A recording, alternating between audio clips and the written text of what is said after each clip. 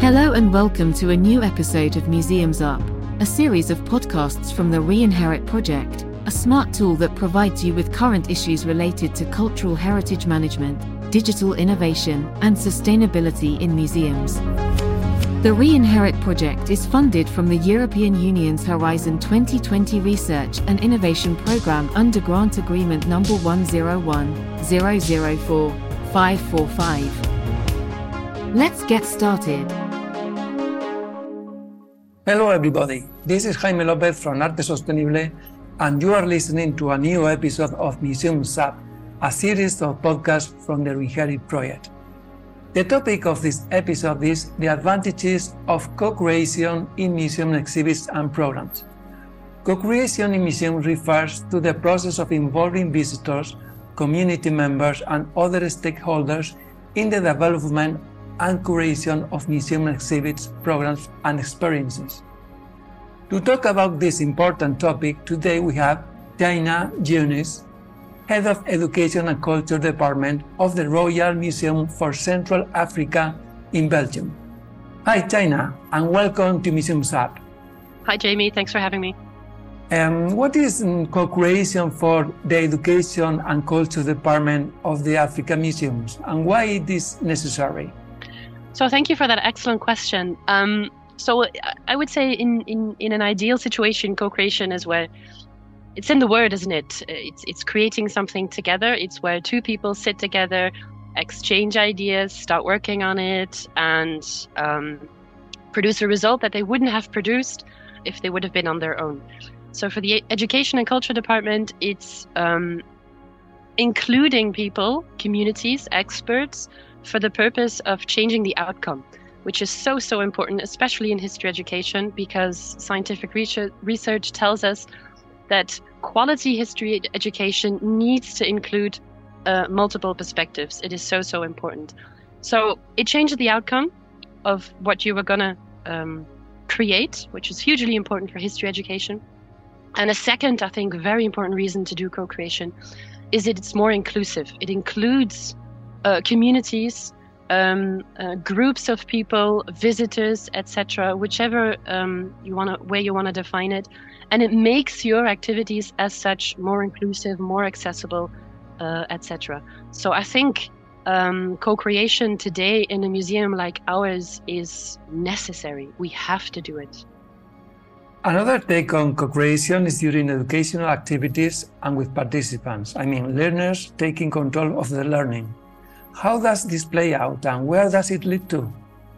That's such an interesting take on it as well, isn't it? I am not sure 100% if I can use the term co-creation when I talk about our workshops, but I like doing it because during our workshops, what we find really important is that we give agency to our learners. We like to give them control of what they are learning, how they are learning it, and what they want to take from this learning process.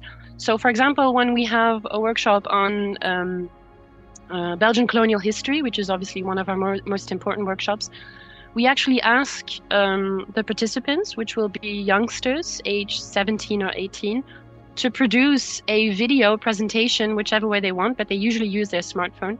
And we want them to use their smartphone digital skills, etc., to produce a presentation on certain characteristics of Belgian colonization. So it could be violence, it could be segregation, it could be racism, it could be exclusion, etc.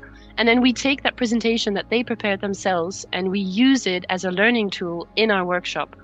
This creates some peer-to-peer learning, which is very interesting. It gives them agencies. It gives them a way to determine how they're going to learn it, what they're going to learn, what they find important of the stuff that they've been researching. And it creates this whole new dynamics within a workshop, which for us is very important and very interesting, because if you include people in the learning process, they will be more motivated, they will be more interested, and they will have a feeling that they also are active in this whole learning process. So for me, it's kind of also co-creation. We do this in our other workshops as well. We have workshops for toddlers, for example, during which we use theater. So we provide them with a example of theater, and then we give them the stage, the podium. We give them all the tools and they can create their own theater, etc., which also creates this kind of new dynamics within the learning process. So we try to do this in all of our workshops, and we have found that this type of co-creation, if I can call it that, really benefits the learner, the learning process, and therefore also the outcomes. So for us, it's really important to use it during our workshops as well. Okay, and what type of profile of communities or people participating in these workshops do you have at the museum?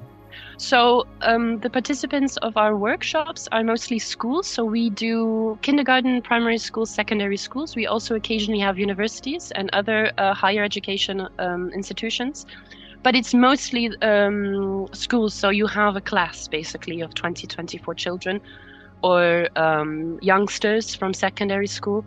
And they come very often because obviously Belgian colonial history is an important part of Belgian history and therefore is a part of the curriculum. But we also have primary school children. We have workshops on proverbs, so immaterial heritage, for example.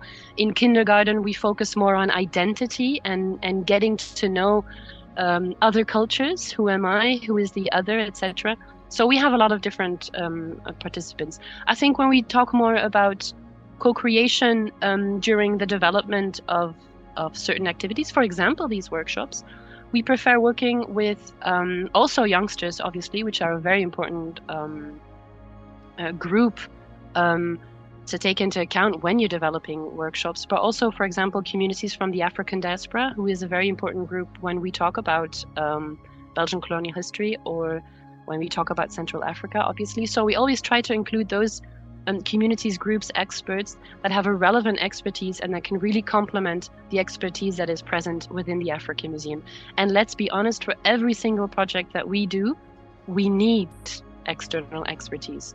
So the time that museums were developing everything internally on their own is long past. I think we have to really acknowledge that there is an enormous body of knowledge and expertise outside of our walls, and that we really, if we want to improve and have quality education, quality exhibitions, that we need to ask and co-create and ask for their help as well.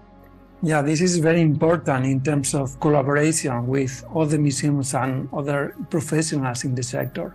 Oh yeah, absolutely. And maybe something that I would like to include as well is that in the process of co-creation, the way you do it is as important as the outcome, obviously. So I mean, for us, co-creation is really the ultimate goal, but we don't always achieve it because it really assumes two equal parties who have equal access to everything, which in our sector, unfortunately, is very often impossible. Because when we work with external experts, they will be freelancers, they will have other assignments and jobs and work that they need to do, etc., etc. We are in comfort of our job. We have access to everything at all times, etc. So in order to more stabilize and establish a more equal relationship, we really stress the need for a framework. So we need to have a contract, we need to have an agreement, we need to pay people for their efforts and for their input and for their expertise in an attempt to equalize the relationship that we have with these experts. I think it's still very difficult to do, and that's a shame, but it shouldn't prevent us from doing it, and it shouldn't prevent us from trying to improve that equality and that equal partnership between this process of co-creation, which is so important. So when I talk about co-creation, I usually use it as a sort of ultimate goal, and then when we talk about actual projects that we did, I will say, okay, with this person we collaborated, and with this person we had this type of agreement, because I don't want to use the term when it's not appropriate. It's very important to use terms when they're appropriate. And it's also very important, I think, to acknowledge that we're not there yet and that it's still a learning process. Lina, this is very interesting, really. Thanks you very much for your input. You're very welcome, anytime.